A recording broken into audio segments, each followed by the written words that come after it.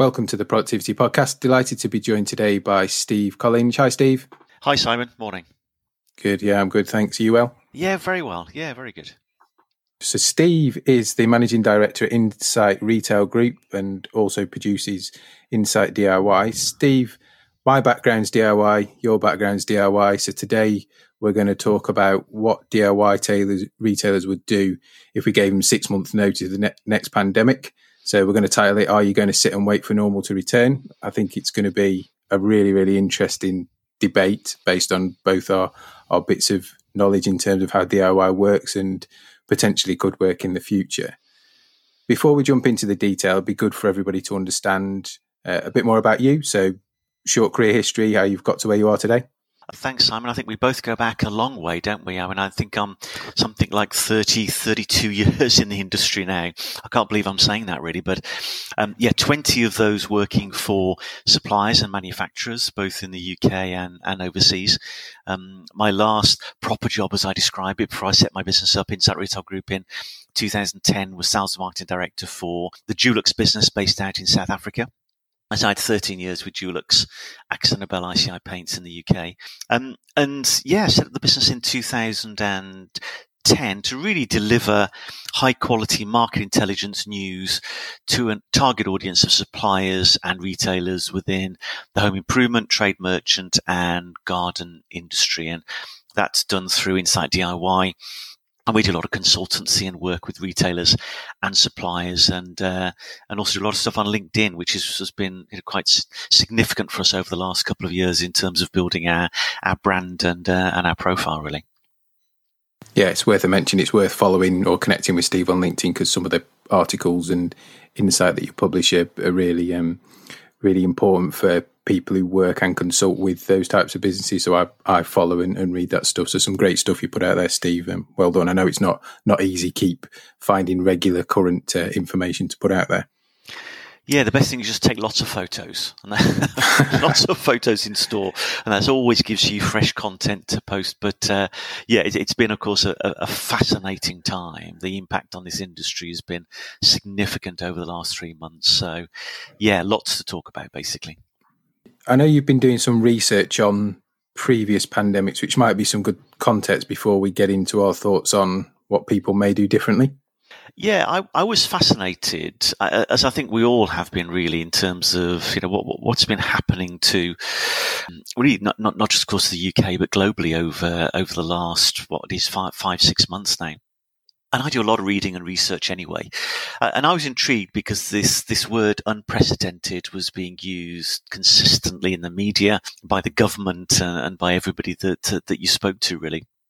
And yet this pandemic of 2020 is by no means unprecedented at all. There have been, this is what my research discovered, I think we've all heard of Spanish flu going back to 1918, 1920, but there was also two other pandemics in the 20th century, one that ran between about 1957 and 1958, and another that ran between 1968 and 1970. And these were fascinating, particularly the 1968-1970 one, because this, first of all, was called Hong Kong flu. So it originated in the Far East. And some of the elements of this were just so comparable with where we are today. I think around 30,000 people in the UK died. They discovered a vaccine within about 4 months of it originally starting, which happened around about June, July of 1968. And this was all good so far, because I'm thinking, great, we've clearly been able to discover vaccines before. And the very fact that I hadn't heard of or couldn't remember Hong Kong flu, and certainly the pandemic of 57, 58, made me think, well, that's great news, because if they are forgotten, then reality clearly does return fairly quickly. When I started digging further into 1968, 1970, that's when I got concerned, because despite the fact they'd found the vaccine, and despite the fact that miraculously, about 3 to 4 months after the start, so September, October of that year, the virus just vanished. The deaths slowed down and stopped. The rate of transmission amongst the population stopped, and they thought it was gone. And this is a very similar picture if you look at 57, 58, and then go back to 1918, 1919, and 1920. Each of those three pandemics then had a second wave that occurred in the winter following the first outbreak. And in each of those recurrence of the pandemic, up to 4 or 5 times more people died in the winter following the original outbreak earlier in the year. Now, when I got to that point, I was obviously extremely concerned because I know we are all talking about the second wave at the moment and we're watching very closely what's happening in China and other places. And I was thinking, well, if it's not unprecedented this year in terms of what's happened, are we likely to face a further wave of the pandemic, probably this winter? And if it's happened 3 times before, why wouldn't it happen this year as well? Or certainly as we get into 2021. And my view is that it will happen. And what does that mean? Well, the one thing that has been unprecedented this year is the lockdown, because that never happened before. Despite the fact in 1968, you'll see pictures of people working in offices in London wearing face masks, interestingly enough. There wasn't the lockdown. So that is unprecedented. And will we lock down again is the key question. And if we do, clearly the impact on the economy, on our industry and everywhere will be dramatic, because we are going to be taking many, many years to recover from this first lockdown period. So that was the background, and that is spinning around my head all the time at the moment when I'm thinking and watching what's happening in the industry. It's really interesting because I wasn't aware of or conscious of the one in the kind of 60s, early 70s at all. And it seems to get very little reference in any of the media. It's almost like you say, this is a whole new thing. There's been small references to Spanish flu, but almost just a fleeting photograph. So it's interesting that there's clearly a history and a seeming cycle of how this stuff works that potentially, hopefully not, but potentially we could be kind of halfway through. We could be. And if you start to look at the historical documents in even more detail, 1918, 1919 was just fascinating because our Prime Minister at the time caught Spanish flu, they had to build a hospital ward for him because he was travelling up north. Some of the similarities are just peculiar. And yet, as you say, there's no real awareness of this at all. And yeah, we're facing challenging times, no doubt. And I think that goes very back to the heart of what we're discussing today. And that is quite simply, how do we then prepare as an industry if another lockdown is 6 months away, I guess. So if I'm a DIY retailer then, and I've, let's say today, been given a notice to get prepared, in 6 months' time, we're going to go through this all again. Be a bit different because the weather's different, and queuing outside a store or not being able to open your store are going to be massively affected by those things. Knowing what we know now, how do you think they'd start to prepare for that?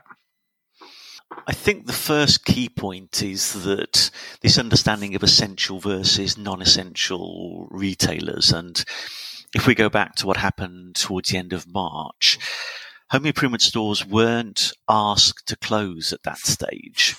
They were classed as essential goods, predominantly because of the supply of emergency products for the likes of tradesmen, plumbers, electricians, and those type of people. So they weren't asked to close. They closed purely because, first of all, they had to get their head around what the impact on stores was of social distancing. And they took a lot of learnings from what had been done effectively in Tesco, Asda, and elsewhere. Mm-hmm. So I think on that side, there would be no change. If there was another lockdown, without doubt, home improvement stores would be classed as essential retailers once again. And of course, they've done the operational work. They've incurred the cost of managing the social distancing measures effectively. So I think they would first of all be thinking, right, okay, we don't need to close stores. We can now enter this phase confidently with the measures that we've taken. But of course, that's assuming people would be allowed to go out to stores. And if we go into lockdown again, it will be, I'm sorry, but you have to stay at home for a certain period. So that is where these companies really have to carefully think through how they are now going to effectively get their products out to consumers who, once again, will be faced with staring at the walls of their home thinking, you know what, it really does need a coat of paint, or I really do need to replace this floor.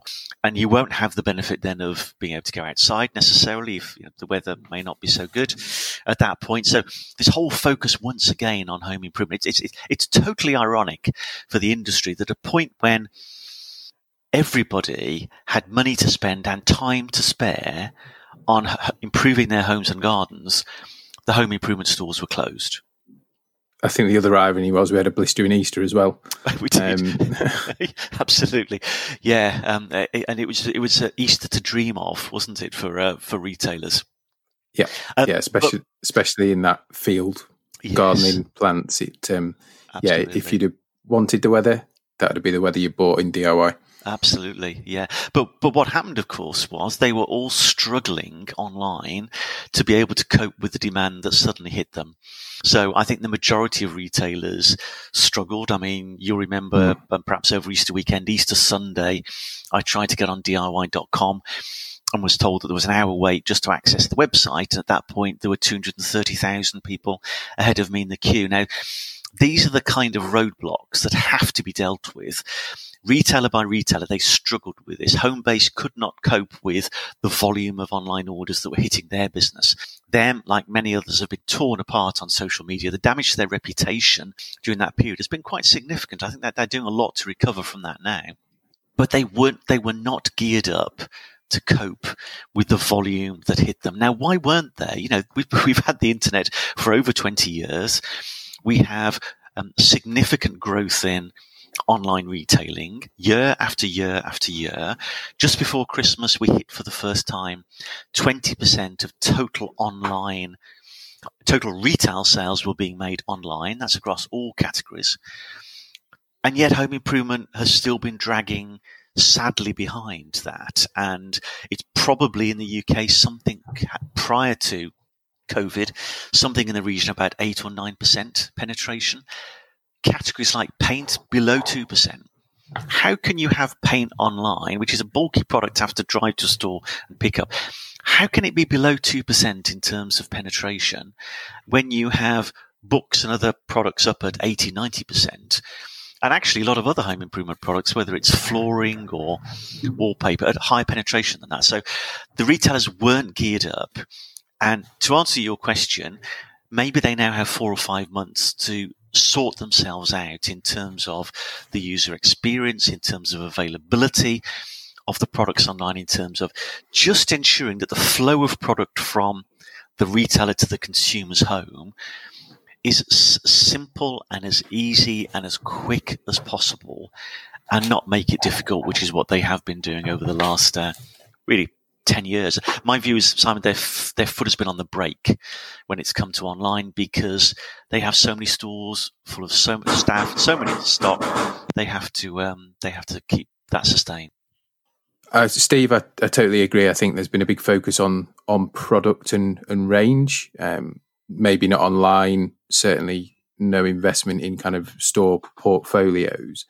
For me, there's a couple of challenges they've got to quickly overcome, and I completely get where you were coming from with your experience online in that Easter weekend, because I had one with a different home improvements retailer, waited for an hour or did some stuff as a little man, slowly walked across the screen, and then found all the stuff I wanted, put it in my basket, and none of it was available for collection, which was a bit frustrating. And I'm sure I'm not the only one that's experienced that. But for me, there's a couple of challenges within that this industry is unique.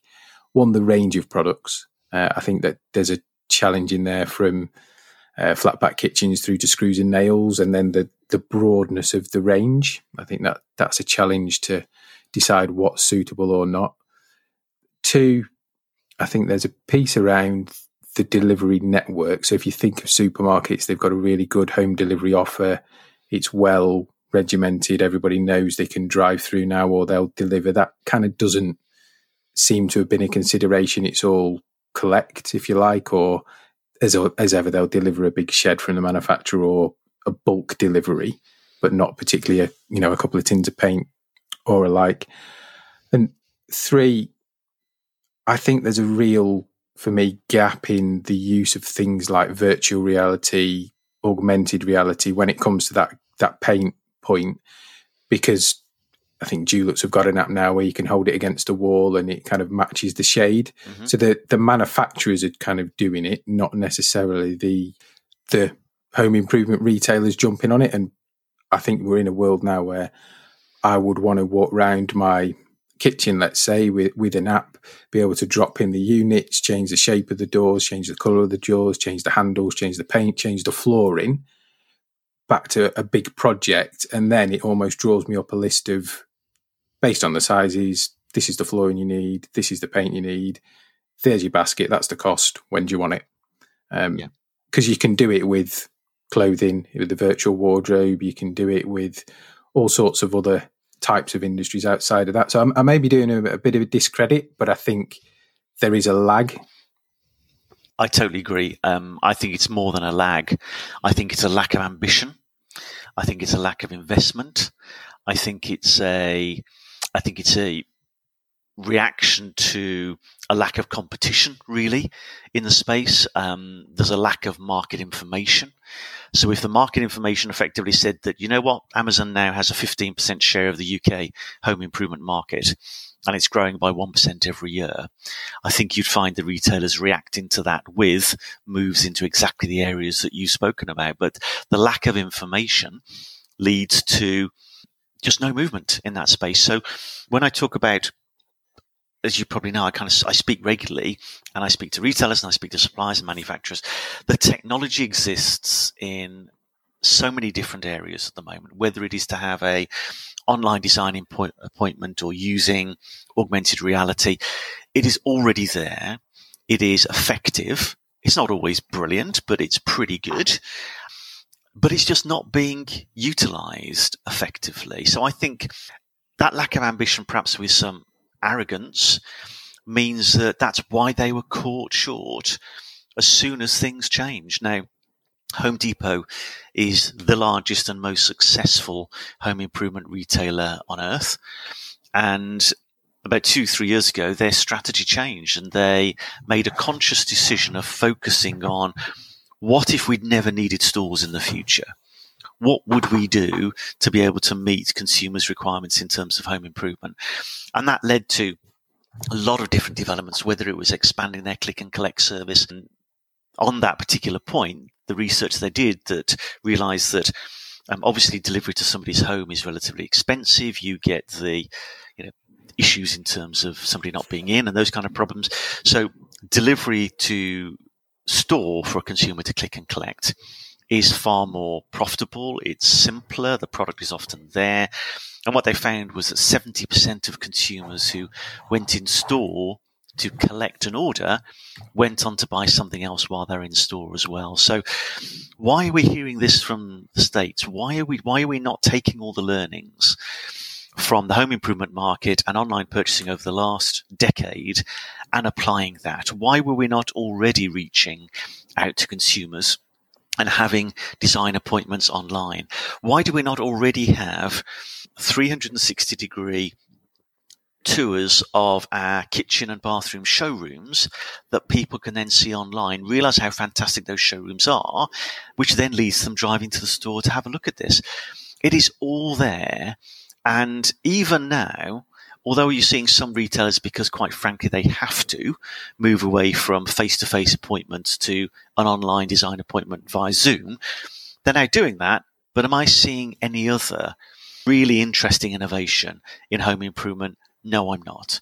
I'm seeing Aldi partnering with Deliveroo.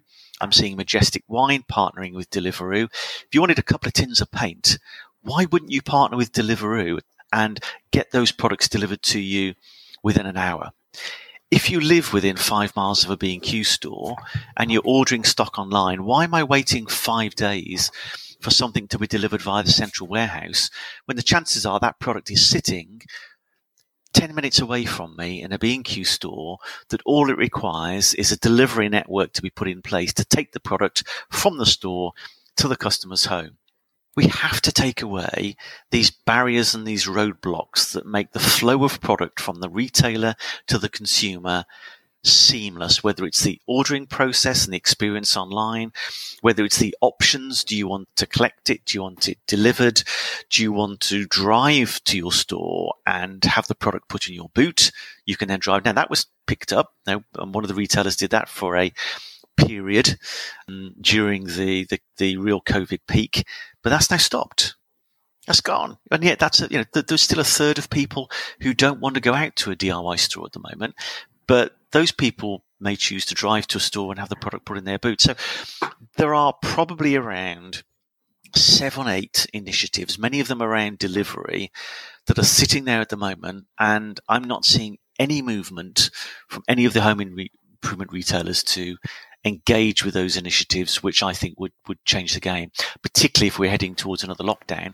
These have to be in place and have to be trialled and have to be working. The Home Depot thing's quite interesting, isn't it? Because there's the bit surrounding the media of, the biggest hotel company owns no hotels, Airbnb, the biggest taxi company, Uber, owns no taxis. So you do get back to the Amazon model of, well, they don't own any shops, but yesterday I needed a new spade, and guess what? It was easier to get it on Amazon. It was cheaper to get it on Amazon. Mm-hmm. It was quicker to get it on Amazon. So I bought a Spear & Jackson spade set from Amazon. Yeah.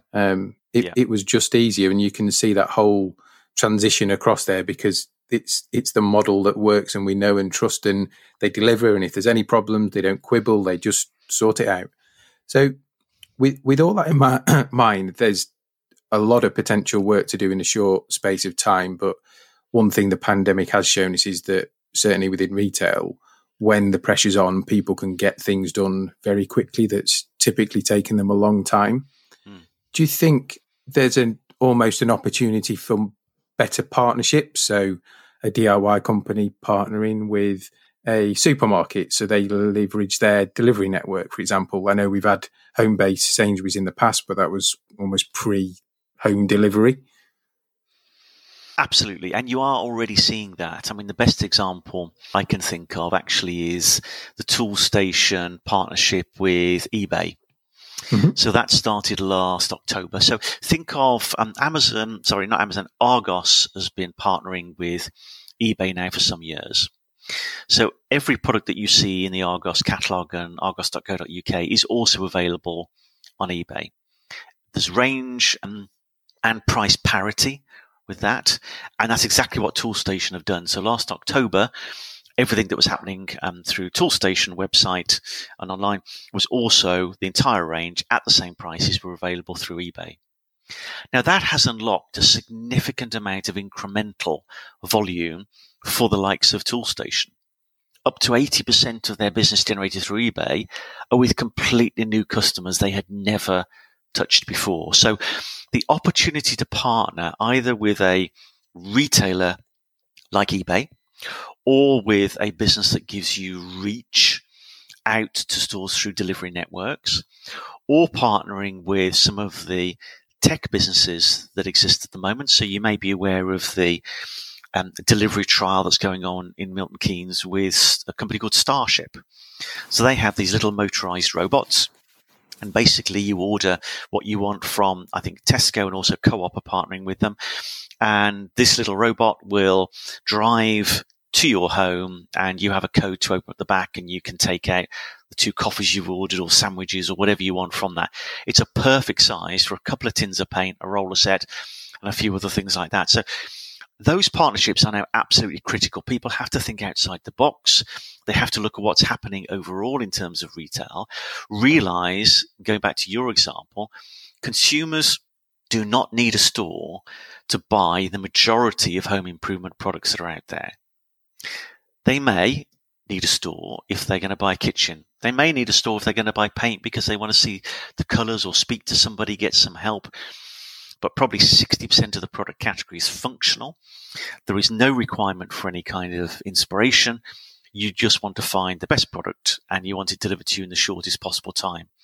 Now, in the race to deliver that, if the established home improvement retailers are not even in the game, then they'll be completely left behind. It's the reason why 240 big box home improvement stores have closed for good in the UK over the last 8 years, which is a combination of about 60 odd B&Qs and almost 170, 180 home-based stores, have all been because they are not in the race with those businesses. And we haven't even started talking about Instagram and Houzz and Pinterest yet, how they are evolving their business models to become retailers. As soon as you've seen those fantastic room sets on Instagram and you decide that's how you want your lounge to look, and Instagram then facilitates the delivery of, first of all, maybe paint and fabric and wallpaper samples to your home, followed by the actual delivery of the product, followed by, if you want it, then a tradesperson, which is part of a strategic alignment they may do with Checkatrade or an organization like that, then there is no role whatsoever for a big box home improvement store, because all of the needs are met elsewhere. So this is not just about COVID. This is not just about coping with what may be a second peak. This is about the future survival of retail stores within home improvement if these businesses do not take the steps that we've been talking through today. Really interesting. And again, the things like showroom only stores, I think Wickes tried that a couple of years ago and pulled back from it. I think Homebase have just opened their first, is it Decorator Centre or Decorative Only trial a couple of weeks ago? I was there yesterday in Cheadle, taking a look at it. It's very interesting. So they've been there and they've been tried. For whatever reason, they don't seem to stick, or the cost model doesn't necessarily add up. The other thing that crossed my mind is about space. So clearly lots of the DIY home improvements are big sheds, some of them dramatically overspaced, I suspect now, which causes different problems in terms of keeping them looking full, or multiple facings and stock depths of the same thing. Maybe there's also an opportunity in there for more strategic alliances outside of delivery with a more concession style approach. So you see it with car manufacturers now being really smart and putting showrooms in big shopping centres. So Stratford Westfield, for example, because that's where people are. So why couldn't I have a kitchen showroom, a decorator's centre in a Stratford Westfield? You absolutely could. And just to touch on the point you made before, the big box warehouse stores, they have significant problem because they are hemorrhaging market share in some categories. Their businesses are flat. They're not actually growing. And as a result, you've got huge swathes of those stores that are no longer profitable. So the concession model is exactly what Homebase have been following up. So their acquisition of Bath Store and bringing in that Bath Store, it's owned by them, of course, but a Bath Store concession, and along with Pondon Homes and Silent Night and other brands like that, it's absolutely what you should be doing. And going back to the Cheadle example and Decorate by Homebase, that is a paint and decorative specialist on the high street in an area of some wealth. People have fairly high disposable incomes, big properties, and it's perfect. Speaking to the store manager yesterday, they had a customer who came in and bought 70 tins of Coupenol garden shades, an order worth £700. That's just a single purchase. The customers will go where the products are available and where they get good service. And in decorative and paint, you need some help with there. So it's actually a really, really good and interesting model that they should follow. The other thing I've been thinking about, when I was looking about 8 weeks ago and the DIY stores were just starting to reopen, and I'd seen that Screwfix had remained open during the whole time. And I'm looking at that Screwfix model, which has been bulletproof. It really has. The growth it has delivered and the success that business has had consistently, even through COVID, proves to me, and it's not about home improvement, it's not about specifically the way that they've done it, but you've got low-cost outlets on industrial estates. Why wouldn't B&Q now take 50, maybe 80 of the poorest performing Screwfix branches and turn them into B&Q? Small, tiny box stores, click and collect, the full B&Q range available to click and collect from a store like that, but probably 10,000 to 12,000 SKUs available there and then. So if, for example, you had the choice of buying from Amazon and getting your Spear & Jackson spade delivered tomorrow, or driving probably, and I'm guessing, 5 minutes to the local Screwfix, click and collecting within an hour and getting it, then maybe that business would have won the order over Amazon. So that's what I'm thinking. And why wouldn't somebody like Marks and Spencer's for their clothing, or Next have a similar box like Screwfix, where you've got 10 to 12,000 SKUs, click and collect within an hour or even quicker, and because you don't need that store experience anymore, and the profitability of those units, and they turn them around from the initial setup cost. These units are making a profit within 6-9 months of opening. I just think that is something which is really, really interesting and should be explored by them at the same time. No, that's a good idea. I think we're giving away too many secrets here, Steve. We should be speaking directly to them. So I think we could carry on with this conversation for a long, long time, because we're both quite passionate about the home improvements industry, and I think we've both got some good thoughts. But let's pause it there. If people want a further conversation with you to talk this through, to talk other stuff through, to find out more about the insights that you provide, where's the best place for them to find you? Well, certainly take a look at Insight DIY. Anybody can direct message me through LinkedIn and connect with me, and they can email me at steve@irg.co.uk. Awesome. I've really enjoyed this one because it's something that's close to my heart and I've grown up with for 10, 12 years of my life. So no, I really appreciate you coming on. Final question for everybody that comes on is, what's the best bit of business advice you've ever been given? That's a really good question. I think it went back to when I was first thinking of setting up my own business in 2010. And I spoke to some other people who've been running businesses for a number of years.